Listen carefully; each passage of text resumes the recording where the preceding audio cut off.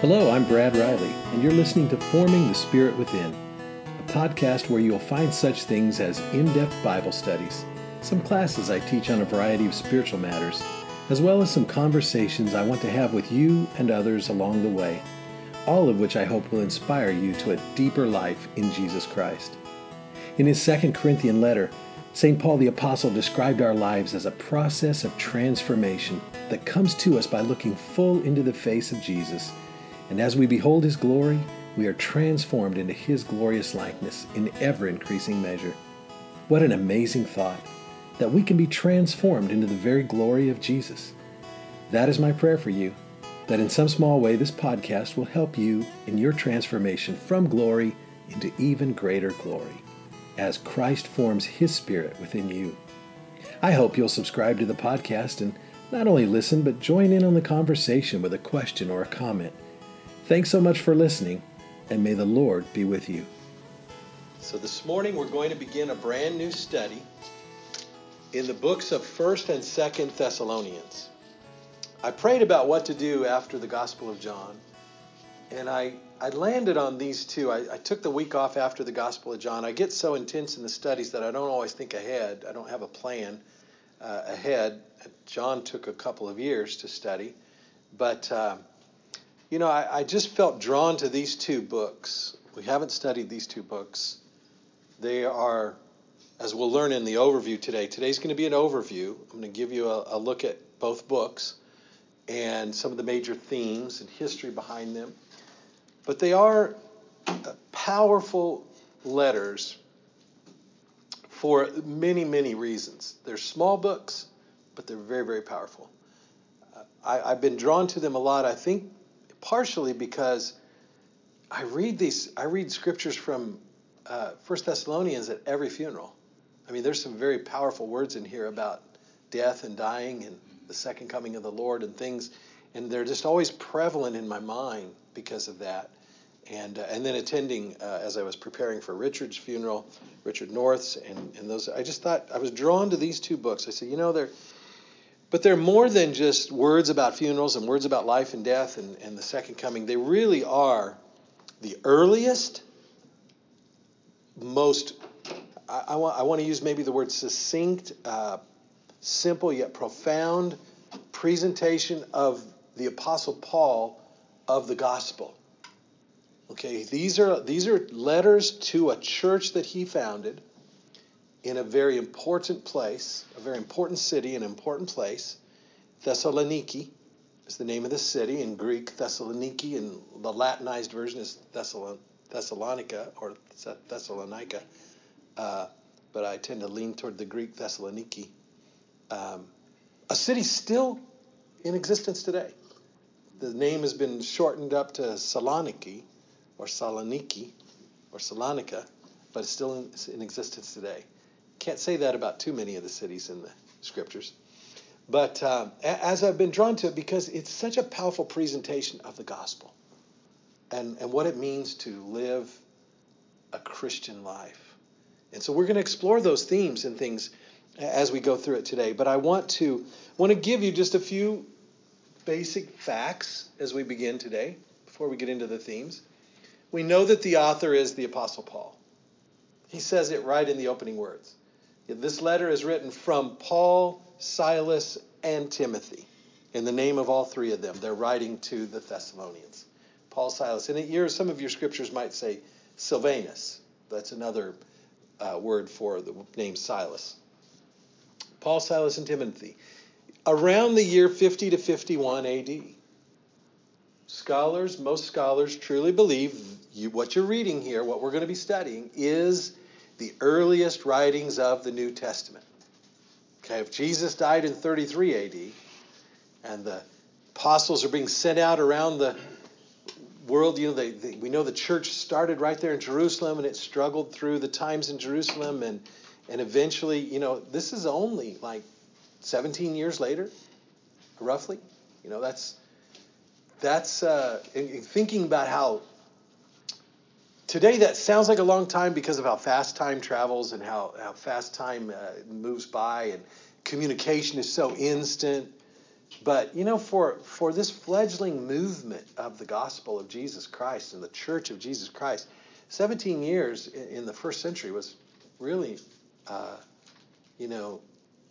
interesting to think. It really was not that long a time, but in a way, a long time. And they weren't just printing books.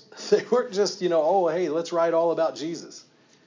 These letters that we have called the New Testament. Now, the Gospels that we have, of course, were written down on purpose to record the life or to tell the life of Jesus Christ, the life and times of Jesus Christ. And those are a little different. But when we get to the letters, the epistles, the other books of the New Testament, they're written in response. They really, truly are letters. They're letters to churches and to people. Just like you and I, it's kind of a lost art today. Very few people write letters anymore. Everything's done electronically with email. I guess we could call email a letter in a way, or text now. It's even less email and more text. But that's kind of like a letter.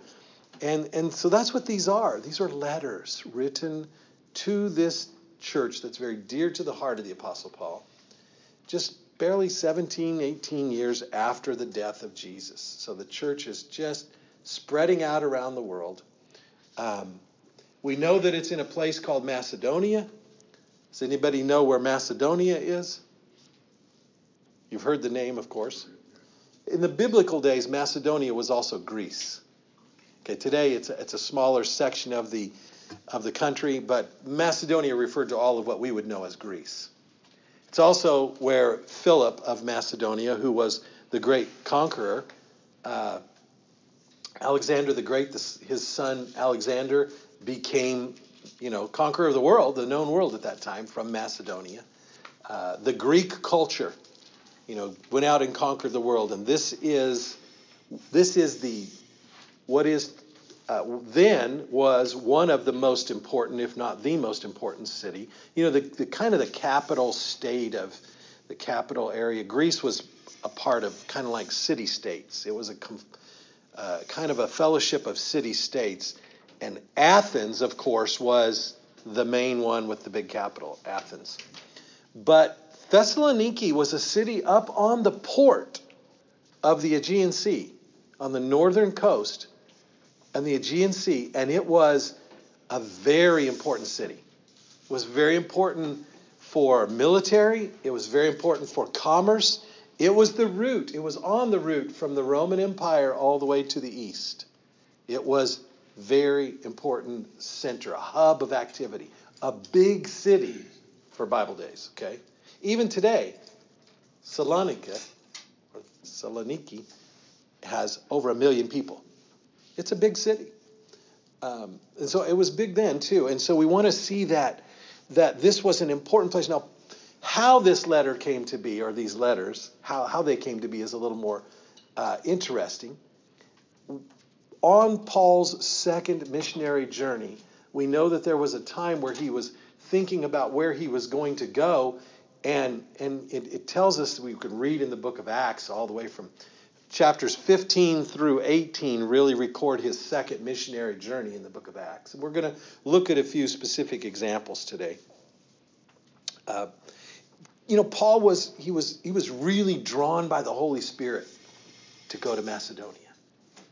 And there was a providential leading of the Holy Spirit for Paul to go and found a church in Macedonia.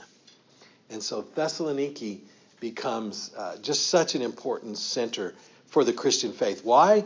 Because it was a strategic city, like we said, on the way. If the church could grow and really take hold there, it would be exposed. The movement of Christ would be exposed to a lot of people.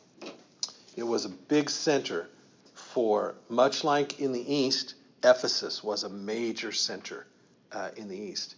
And of course, Rome being the capital of the world. The Christianity is always on its way to Rome. But so Thessaloniki is very important along the way. Now, the interesting thing about this is that the letter is written after Paul founds the church. 1 Thessalonians is written after Paul founds the church, We're going to read just a little bit about it here, and we're going to actually look at that scripture in the book of Acts. So if you want to turn to the book of Acts right now, we'll get there in just a couple of minutes. And I'll mark the page here. We'll read a few scriptures that kind of talk to us about that. But in this letter, this church that was founded, this letter is written probably just a few months later. We're going to see how Paul left the city, came to found the church, to spread the gospel of Jesus Christ. He leaves. We're going to read about that. And then a few months, somewhere afterwards, he's so... Is that my phone or you? Or... Boy, you caught me by surprise there with that one. I thought, oh boy. So what was I saying? You took me off there. Let me think. Oh yes, he left the city. So when he left the city, he was so excited to learn and interested to learn how are they doing that he sent Timothy back. Timothy went back, and Timothy brought back a report to Paul, and it's that report to Paul that is the cause of this letter. So he's writing as a report to what he's heard from Timothy about how they're doing. And then, of course, we know there's a second letter, and we're going to talk about the themes of both of them here this morning. But for now, let's begin with this thought. Let's look at Acts chapter 17, the book of Acts chapter 17. And we'll read just a few verses, talking about Paul's going to Thessaloniki. I'll start at the beginning of that chapter. Now, when they had passed through Amphipolis and Apollonia, they came to Thessalonica, where there was a synagogue of the Jews. Then Paul, as his custom was, went into them, and for 3 Sabbaths he reasoned with them from the Scriptures, explaining and demonstrating that the Christ had to suffer and rise again from the dead, and saying, quote, "This Jesus whom I preach to you is the Christ," end quote. And some of them were persuaded, and a great multitude of the devout Greeks, and not a few of the leading women joined Paul and Silas. But the Jews who were not persuaded, becoming envious, took some of the evil men from the marketplace, and gathering a mob, set all the city in an uproar, and attacked the house of Jason, and sought to bring them out to the people. But when they did not find them, they dragged Jason and some brethren to the rulers of the city, crying out, "These who have turned the world upside down have come here too. Jason has harbored them. And these are all acting contrary to the decrees of Caesar, saying there is another king, Jesus." And they troubled the crowd and the rulers of the city when they heard these things. So when they had taken security from Jason and the rest, they let them go. Then the brethren immediately sent Paul and Silas away by night to Berea. Now stop right there. What we've just heard is an account of this going of Paul to the city of Thessaloniki. And it tells us right away that he goes there, and it says that he does what? He always does this everywhere Paul goes. What did he do? The synagogue. He went straight to the synagogue. Okay, wherever the synagogue was, the center of life for God's people, the Jewish people. And it says that he reasoned with them from the Scriptures. And remember, that would be the Old Testament. Okay, primarily the prophets and the book of Psalms. And these speak Jesus everywhere. One of the things, just a side comment real quick.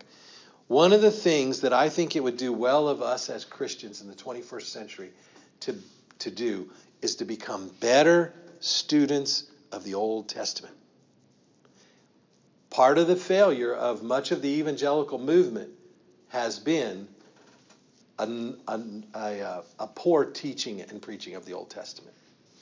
It's been used too often as proof texts of prophetic utterances and things that are going to happen supposedly in prophecy and things like that. But Christ is everywhere in the Old Testament. That, if you think about it, the church of Jesus Christ as it was founded in the first century and grew and spread throughout the whole empire, the whole known world. It did it all in the Old Testament. These letters that we call New Testament weren't even written yet. We're 17, 18 years into the church. They haven't even written the New Testament yet. And the New Testament wasn't a book that was written and said, oh, here, by the way, this will prove everything we've ever talked about. These are just letters written over time and years and decades and collected and spread around to preach from place to place with no mail, no internet, no way. I mean, it was just word of mouth and letters being carried by individuals to congregations and churches. It took hundreds of years for the New Testament to form into a cohesive unit that was understood as inspired by God. Which books? There were many more letters than just what we have in our 27 books. But we know that over time, the early church fathers, over the first 300 years, preached through these books and warned of some of the books, and we saw a settling down of which books were trustworthy and which ones weren't, which ones were consistent with the story of Jesus and the gospel and which ones weren't. And so that eventually in a church council in the end of the 4th century, which would be the the year 391, I think. And I believe the church council was called the Council of Carthage. That great church fathers like St. Athanasius and Augustine and these people who were present at these councils put forth what would be an official list or canon of the New Testament, the 27 books we know, and they were adopted at that council. From then on, we had a New Testament. That's 300 years after Apostle Paul is going around spreading the gospel and founding churches. So I just want to raise your appreciation for the Old Testament. The Old Testament is the story of Jesus Christ. It's the story of God. And everywhere we look in the Old Testament, we should be looking for Jesus Christ. Because that's what Paul was using. When it says for 3 Sabbaths, he went and reasoned with them from the Scriptures. He was showing them Christ in the Old Testament. Wouldn't you have loved to have been in those talks? I mean, wouldn't that be awesome? So anytime I can find a scholar or a book and some writings that really bring out Christ in the Old Testament, it's powerful. I have a book that is, I will highly recommend it to you. Okay, highly recommend it to you if you want to write the title down. It's called Christ in the Psalms. I'm pretty sure that's the exact title, but I could be a little off on that. But if you Google that, Christ in the Psalms, you'll get it. The author, his name is Patrick Henry Reardon. Patrick Henry Reardon. He is a Antiochian Eastern Orthodox priest in Chicago, Illinois. And he is a scholar, an incredible scholar. He wrote a book. He takes every one of the Psalms and shows you how they speak of Christ. It's beautiful. It's powerful. So, a little side note there. So let's come. Question or comment? This is advertisement. Yeah, a little advertisement for his book. Father Patrick Henry Reardon. What a name, isn't it? Love. If you ever listen to him, he has some podcasts. His voice. He's got a big booming voice. Kind of sounds like this. One of those voices I wish I had as a preacher. You know, I could listen to him all day long. He's really good. But that name, Patrick Henry, from the American Independence, War, such a name. Maybe I should have called myself Bradley James Riley. Huh? That's my real full name, Bradley James Riley. Because all the really good, smart authors, they use 3 names. Patrick Henry Reardon. And my dear friend over here at Friends University, James Bryan Smith. All of his books say James Bryan Smith. Now, he goes by Jim Smith. People that know him love him, Jim Smith. But James Bryan, I'm thinking, that was my first mistake. I put my books out, the 2 that I have, under Brad Riley. Who's this guy? But Bradley James Riley. When I hear Bradley James Riley, I think I'm in trouble. Yeah, exactly. My mother, when I was a little, or my grandmother or somebody, Bradley James Riley, you get in here. So, I digress. Back to the Scripture. So he goes for 3 weeks and he's trying to explain to these Thessalonians, he's trying to explain to them Christ from the Scripture. They're Jews, okay? And it says some believed him. He won some converts. It tells us that not only it says some Jews believed him, but it says a lot. It says a multitude of Greeks believed him. Okay, now remember this is about the year 50, 51, and there is the Church of Jesus Christ is very Jewish. Okay, started in Jerusalem as a movement of Judaism. Okay, these a fulfillment. Greeks are going to the synagogue? These Greeks, well, they were attracted. They could have been Greek Hellenistic Jews. Okay, but we know as we study the fullness of this letter, we know that many of them were pagans. But I think Paul drew a crowd. I think people came to hear. And it tells us also, I think I want to note, a footnote here, we have some Jews, lots of Greeks, and one more group that he points out. Quite a few women. Women, quite a few. He says, he uses the phrase in this scripture, not a few, not a few, which means quite a few. Lots of women in the early movement of the church. And you'll see that repeated as we go through Scripture. Leading women, it even says. Quite a few leading women. So these were women that were well thought of in places of importance. But it says verse 5 is kind of a telling verse there. It says what? It says the Jews were not convinced. Some of them we know were, but most of them weren't. But the Jews were not persuaded. And it says they became envious, and what do? They actually rounded up a mob. It says they went to the marketplace and got some people. Now, what can we learn from that? They went to the marketplace. We don't even know that those people are Jews. Those are probably just Greek citizens. They went to probably even some of the more, shall we say, unruly Greek citizens that would maybe be glad to participate in a mob. Well, it says the bad characters. The bad characters in your version, yes. So, they knew who to go get. If we're going to stop this movement of Jesus Christ in this city, if we're going to stop this movement of the Apostle Paul and what he's trying to spread, we need some mercenaries. We need some help. So they get a mob, and they start spreading a riot, basically. And they go to the leaders of the city, and they say, I love the phrase, the way he does this. He labels Paul. He said, these people who have been turning the world upside down. So what does that tell us? It tells us Christianity, the message of the gospel is working everywhere it goes because it's turning the world upside down. And in Thessaloniki, they'd already heard about that. This wasn't the first time they'd heard about this movement. It's the first time somebody like the apostles came and founded a church, but it's not the first time they heard about it because they already know, these Jews do, that, hey, this whole thing's been turning the world upside down everywhere it goes. We can't let that happen here because they're saying there's another king besides Caesar. So here they are applying to that old, Caesar is king, Caesar is Lord type thing. And his name is Jesus. And, they're appealing to the Roman government policy of no king but Caesar. And it works. What happens here? They go to this guy named Jason. We don't know anything else about Jason from Scripture other than he was obviously important in that city, and he's somebody that helped Paul and Silas and Timothy stay there with him. And he kind of, it says we get the feeling that he hid them. At least they went in to get him. And so when they went in to bring him out, they couldn't find Paul and Silas, but they took Jason out and took Jason before the tribunal of the leaders and say, Jason here is he's been holding on to these guys, giving them safe harbor. And what happens to Jason?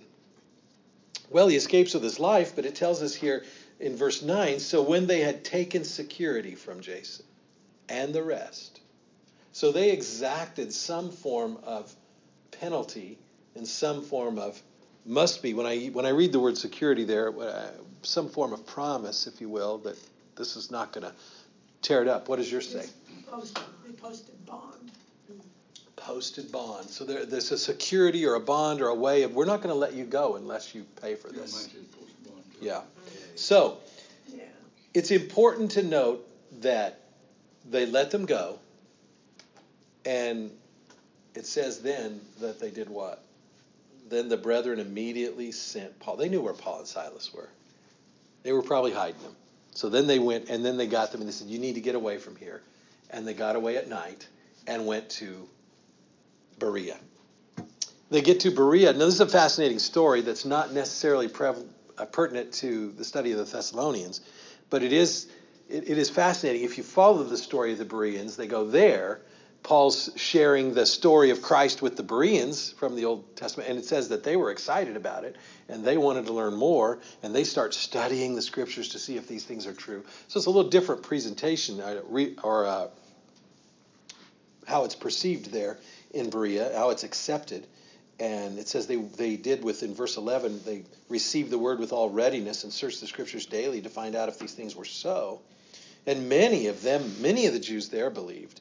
But also, again, lots of Greeks, and notice, again, prominent women. I think it's interesting to note that Luke, the writer of the book of Acts, is noting that women were a big part of this movement. And then it says,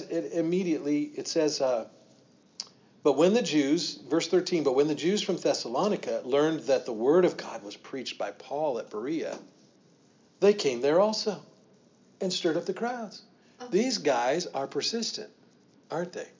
They're just they're not gonna rest. They're on a crusade now. They're gonna go to their fellow city and make sure it doesn't get turned upside down. So again, they stir up a mob. Immediately then it says the brethren sent Paul away. I think it's important to note that when Luke's writing the book of Acts, he calls them the brethren. The brethren. And we saw that in verse 10 too. Then the brethren. This tells us that there was a church formed.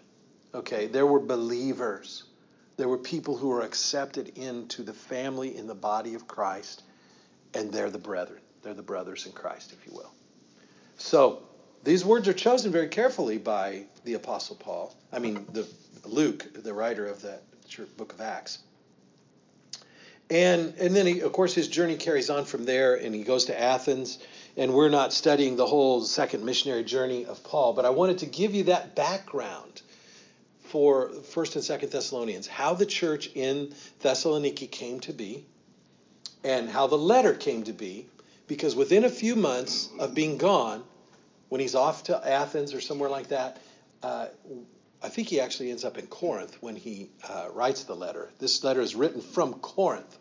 And pretty sure about that. I could be wrong, but I didn't put that in my notes.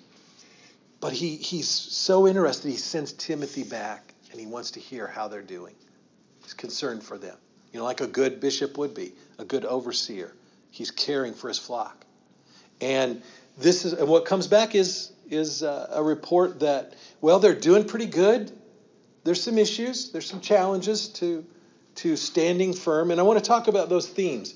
So there's 2 Greek words I wrote on the board that are going to be very important in our study of 1st and 2nd Thessalonians as we discuss the major themes. In the balance of our time this morning, I'm going to give you 4 major themes to these 2 books, okay, that we'll be bringing out.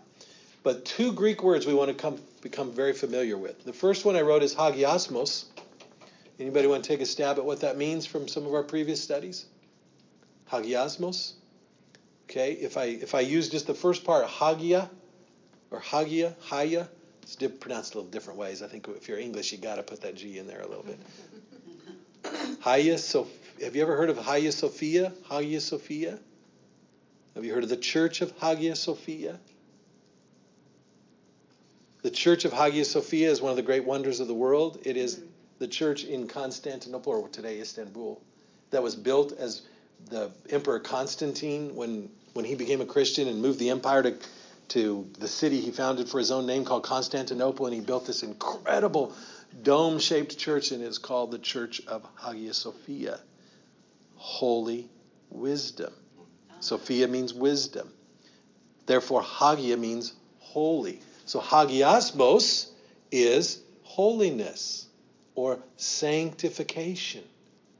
Major theme of this book, or these 2 books, is the idea of what it means to be holy and holiness and how to live it. And so we're going to be studying through that.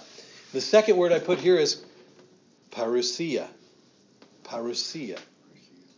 Okay, that's how it's pronounced, parousia. Anybody want to take a stab at what that means? Parousia, have you heard that one? Okay, it means appearing. And it's a term used, it means a sudden appearing. Okay? And it literally is a term used for the second coming of Jesus Christ. So when we start to think and looking at the scripture in its eschatological, the word eschatology means the study of the last things or the end times. So when we look at this book, has a lot to say about the eschatology of our theology. Okay, so we're going to be studying that. This idea of the second coming. Actually, here's what's fascinating. There's 5 chapters in 1 Thessalonians. All 5 chapters end with the thought of Jesus' second coming. All 5 chapters. I mean, that is a pretty recurring theme, isn't it? As we see how that happens. We'll see more about that as we go through it. You often hear sermons, if you've heard sermons based out of these books, it seems like every sermon written out of these books is always about the second coming of Jesus. It's always about the rapture and this type of studies. That's not what I'm teaching these books for. Those are important themes, but these books have so much more to say than that. Okay? And when we get to that famous scripture in that talks about that everybody labels as the rapture, we'll talk about it. It's not for this morning. We'll talk about it. That's actually, the word rapture is not in the Bible. It's not in there. Okay? There's this thought of being caught up, snatched up or snatched away. Those words are in there, and that's had the word rapture applied to it. But we'll look at how the early church looked at those words and how maybe we can think about them too. But here's the basic themes. Okay, here's 4 basic themes that I want to give you. That are I guess really 5. I'm going to give you 5. I'm going to count holiness as the first major theme. Okay, holiness. Let me give you 3 scriptures in chapter 3. This is first. I'm going to give you scriptures from the studies we'll be looking at now. 1 Thessalonians, chapter 3, in verse 13. It says this. I'll just read 11 through 13. And now may our God and Father Himself of our Lord Jesus Christ direct our way to you. And may the Lord make you increase and abound in love to one another and to all, just as we do to you, so that He may establish your hearts blameless in holiness before our God. Blameless in holiness before our God and Father at the coming of our Lord Jesus Christ with all His saints. That's the closing words of chapter 3. You see holiness as a synonym to blameless. So those are going to be important words, blameless and holiness, in our study. Another scripture here for you, chapter 4, verse 3. He goes on to say, for this is the will of God, your sanctification, that you should abstain from sexual immorality. Okay, that word sanctification there in the Greek is hagiasmos. Okay, holiness. So holiness has a lot to do with this, with God's. It's everything about God's will, and he's connecting it directly, saying this is God's will, your holiness. And then, of course, in chapter 5, verse 23, we've probably heard this one preached a lot, being in the holiness movement. In chapter 5, verse 23 says, now may the God of peace Himself sanctify you completely. Or yours might say entirely, or through and through. You get the picture. It's a complete act, this idea of sanctification. And he says, and may your whole spirit, soul, and body be preserved blameless. And there's that word again, which we saw in chapter 3, blameless, at the coming of our Lord Jesus Christ. And there's in reference to His second coming again. So holiness is a major theme here that we're going to be discussing. Another theme is the idea of being an example to others. I didn't write these all on the board for you, but so holiness is the number 1 theme, and I'll go ahead and write it down here. 1 is holiness. 2 is being an example. Being an example to others. Paul writes a lot about that. Just give you in verse 7 of chapter 1, the very first chapter, he says this. He says, verse 6 says, "And you became followers of us and of the Lord, having received the word in much affliction with joy of the Holy Spirit, so that you became examples to all in Macedonia and Achaia who believe." So this idea of being examples is very important. The next one is the idea of walking worthy of God, or living worthy of God's calling. So 3, I'll post that as living worthy of God's calling. How many of you would just say right now, boy, I think I'm worthy of God's calling? We don't like that. It doesn't feel right, does it? We know instinctively we're not worthy. We need the mercy of God to be worthy. But yet we're called to walk in a way that is worthy. How do we do that? Look at his calling here. I think the example for this I've got is in chapter 2, verse 12. Chapter 2, verse 12 says, I'll always pick up a little early. Verse 10 says, "You are witnesses, and God also, how devoutly and justly and blamelessly we behaved ourselves among you who believe. As you know how we exhorted and comforted and charged every one of you, as a father does his own children, that you would walk worthy of God who calls you into his own kingdom and glory." Right there. God calls each of us to walk in a manner that is worthy. And I think it's very important. We're going to connect the dots when we study these books. We're going to connect the dots that the only way we can walk worthy is by the power of his Spirit. And that is what holiness is all about. We can't do it on our own, but yet we're called to live it out. Next one is the idea of standing firm or standing fast. Okay? Standing firm in faith. Standing firm in faith. Let's look at chapter 3, verse 8. You hear an example from the apostle there.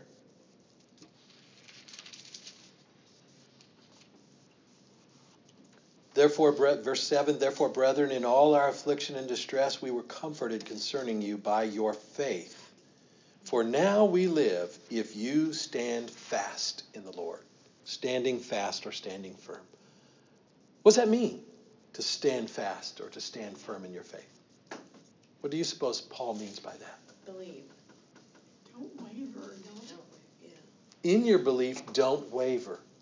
Okay? See, what we're going to find from the response that Paul gets back from Timothy about how things are going in this church is that while they believe, they have a little struggle staying true to things. Isn't that true of all of our lives? Yes, Kent.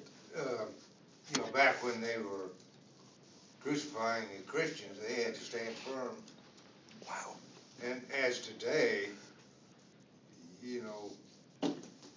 Yeah.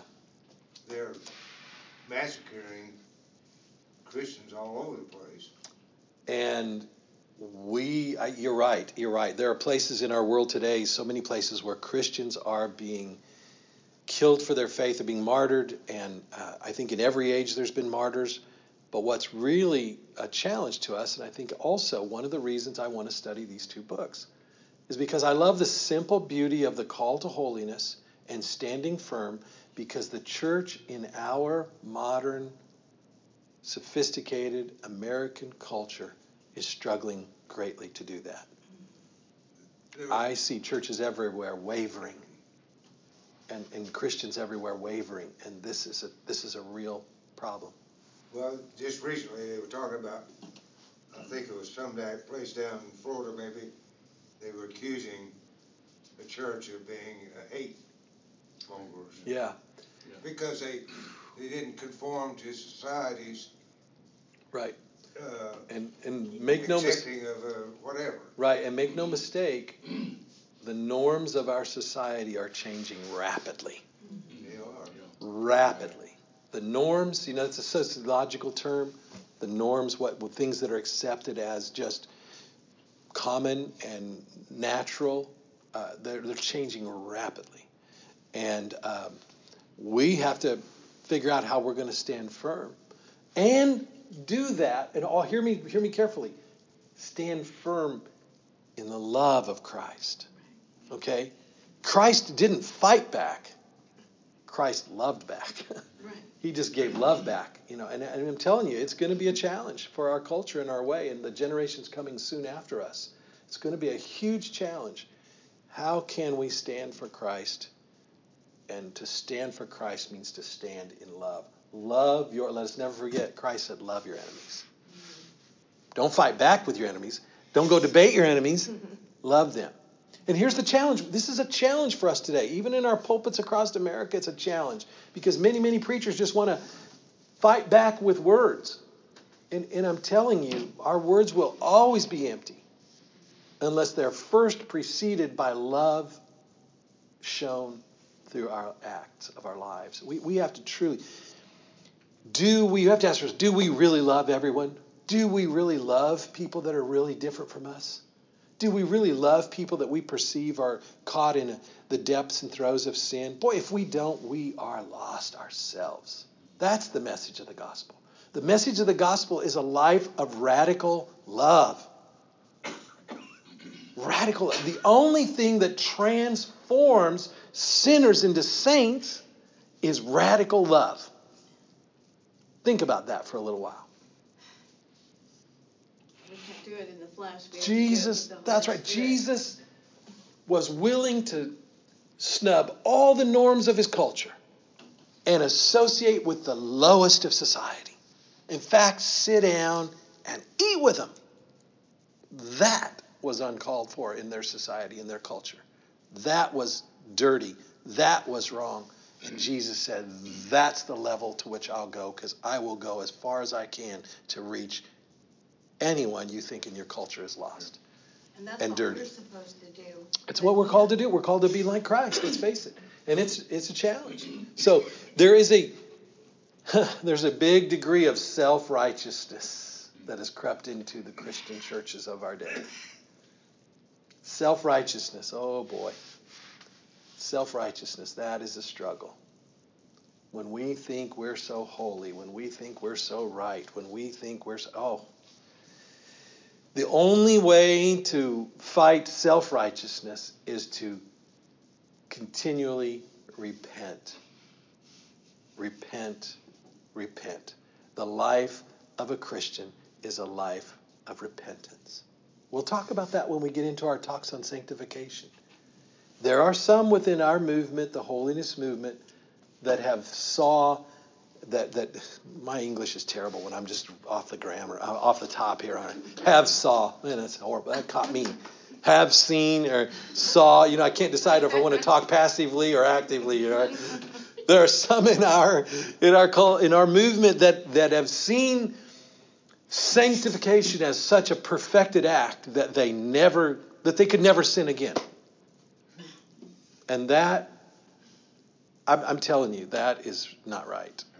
That's the way my brother thought. It's not right. He's a Nazarene, but he thought that once he was saved, he'd never sinned again. And let me tell you what. I didn't grow up Nazarene. I didn't grow up in the holiness movement. So the idea of repentance and confession was just fine with me. I'm very well in my sins.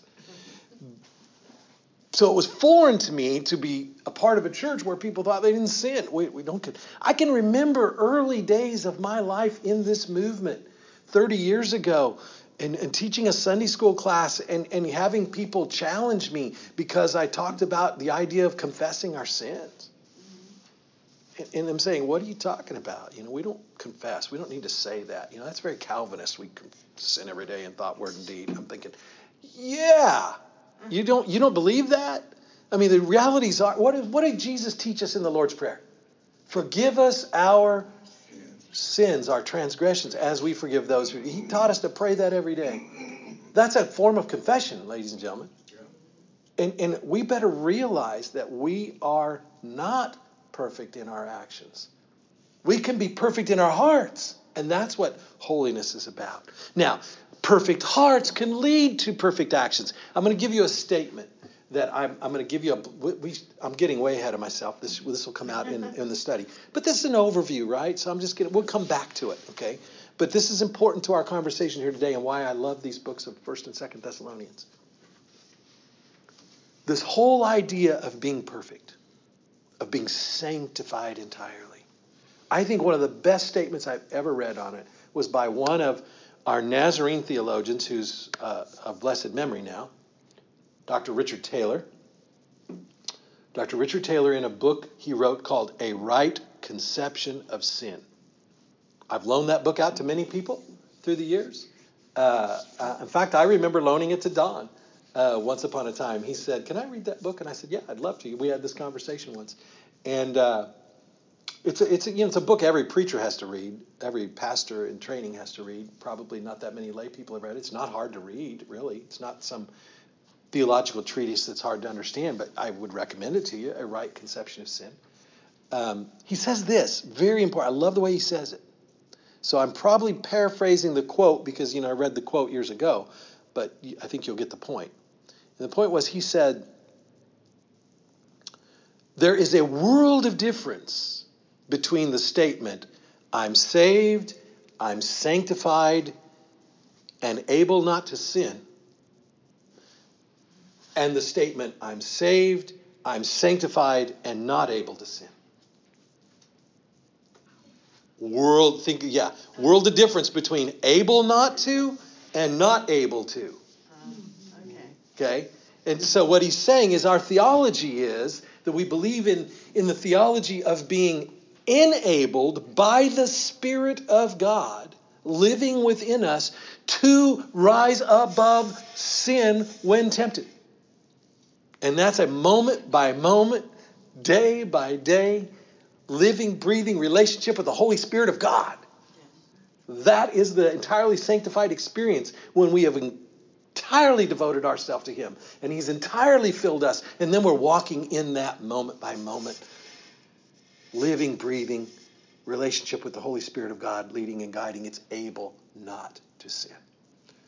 But that's entirely different from saying just because we've devoted ourselves to Him and we've received His infilling that we are never able to sin again.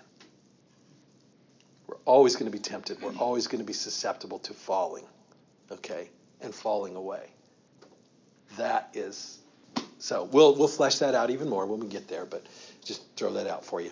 That's very, very important, this idea. So all that I threw out there as standing firm. There's one more. One more. I was looking for my pen here to write on the board. Here it is. And that is the idea of moral purity.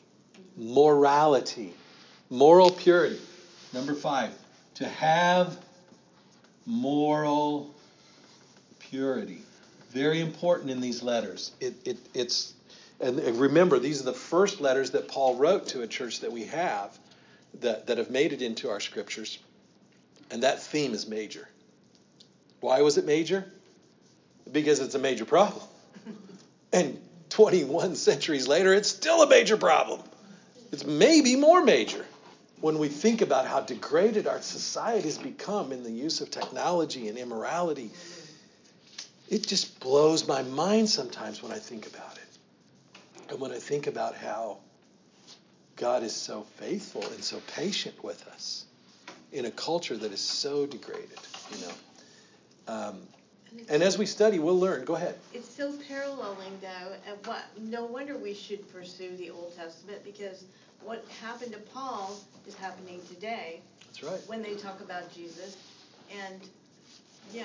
See, what we use the New, so often evangelical ministers, we use the New Testament as a proof text. We're not a proof text. I'm going to prove to you all these things through the New Testament. We do that too much with the Bible. If there are proof texts in the Bible, they would be more in the Old Testament because they're fulfilled in the New. And that's proof. But ultimately, the Bible should not be used as a proof text for anything. It should be used as a story of God's love and how He reaches out to humanity and how He has redeemed and offered us a way to be redeemed. It is truly the story of God And the story, I love Sean Gladding's book. That we had Sean Gladding. Y'all remember Sean Gladding when he was here 6-7 years ago? I don't know what it was. I lose track of time. Bald-headed guy with the English accent and the long goatee. Love him dearly. He wrote that book, The Story of God, The Story of Us. If you didn't read it then, read it now. Okay? The Story of God. In fact, for some reason, I ended up with like 5 or 6 copies if you want one. I was unpacking all my books, as I set up my office. In my office, I've been setting up the books in my house. And I'm like, wow, where did all these books come from? I got 5 or 6 of those. The Story of God, The Story of Us. And it's the whole story of the Bible, Old Testament and New, in a narrative form. In other words, in story form. He creates these characters and you live the story of God out and you see how they're really our story too. It's not the story of people that lived 2,000 to 3,000 years ago. It's the story of humanity. And that's the same in every age. Humans are still the same today. The Ecclesiastes writer said there's no new sin under the sun. Okay, the story of the story of humans are the same in any age. And that's why the gospel is always appropriate in any age. Well, a couple of words real quick about the 2 Thessalonian letter, which we'll get to after the first. Paul found reason to write another letter to them because after he wrote the first letter to encourage them on the things that he saw were good and also to work on these 5 things, there was also, word got back to them that people were actually struggling with this whole second coming of Christ problem. He wasn't coming. Some people within their church and within their movement started to teach that, he's already come. We missed it. He's already come. And then some people were getting so wrapped up in the thought, his coming is so imminent that they quit their jobs. And they were so consumed by the thought. And so he has a lot of advice for them. So we get a lot of eschatological advice in that second book. It was really starting to shake their faith, and that Paul needed to write another letter to, again, affirm them and confirm them in their faith and to counsel them in this standing firm and fast.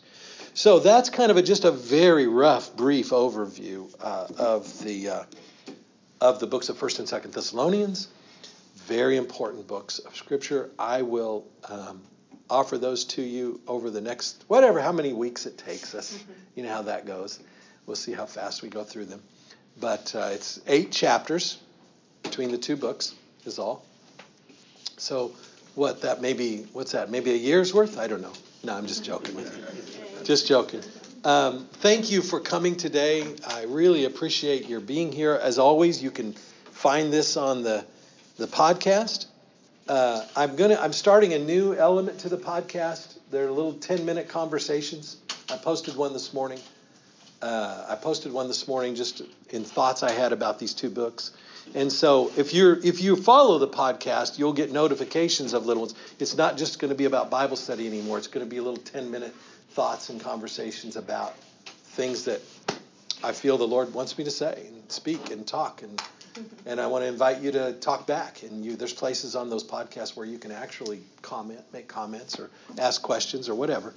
But hopefully it'll begin more of a conversation that'll carry on even after our class time. So thanks again for being here. Let's close with prayer. I want to remind you to pray for Sylvia. Sylvia is not able to be with us today because she's got some issues with her heart that her tests this week have showed. There's some major things they need to address. I won't go into all the details. I don't know that I could go into all the details, but just remember her and pray for her because she would be here. She would not want to miss today. And so we're going to pray for good, safe, fast resolution to her heart issues because in all other ways she's very strong. And so keep her in your prayers. Let's pray. Dear Heavenly Father, what a privilege to gather together today in time with your word. I pray, Father, that you would open our hearts, open our minds to be moved as we study these dear letters of 1st and 2nd Thessalonians in the coming weeks. Open our hearts to these major themes. Let your Holy Spirit move and convict us wherever we need convicting. And teach us through your word, not through mine, but through yours. And we remember Sylvia now in this moment in time and ask for your healing touch upon her, believing in the procedures that she will be incurring soon, that they will be for her healing, for her benefit, restoring her to health. We ask this in the strong name of the Lord Jesus Christ, who lives and reigns with you, Father, and the Holy Spirit, one God, forever and ever, and unto ages of ages. Amen. Well, that's all we have time for today, and I want to thank you again for listening in. I hope that our time together has been a blessing to you. While you're here, why not take a moment to add a comment or perhaps ask a question? You know, Forming the Spirit Within is a listener-supported ministry, and I really appreciate your feedback and your support. If you'd like more information on how to be a part of this ministry, you can find it online at bradrileyministries.org. Again, thanks for listening and spending the time with us today, and may the grace and peace of the Lord Jesus Christ be with you as He forms His Spirit within you.